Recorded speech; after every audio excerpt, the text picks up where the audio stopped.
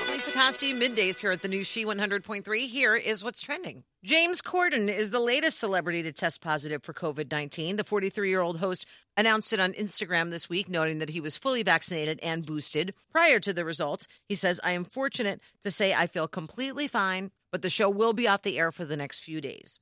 Actor Andrew Garfield finally addressed his return to the role of Spider-Man. The actor, who made a surprise appearance in Spider-Man No Way Home, spoke with Variety about his potential future. He says, "Yes, I would be definitely open to something if it felt right." He's remained tight-lipped about his return alongside fellow former Spider-Man Tobey Maguire. Garfield did appear in much of the film's second half in the plot involving multiple Spider-Man universes converging on current star Tom Holland's world. And one of America's sweethearts becomes a senior citizen this weekend. Happy 65th birthday to journalist and author Katie Couric.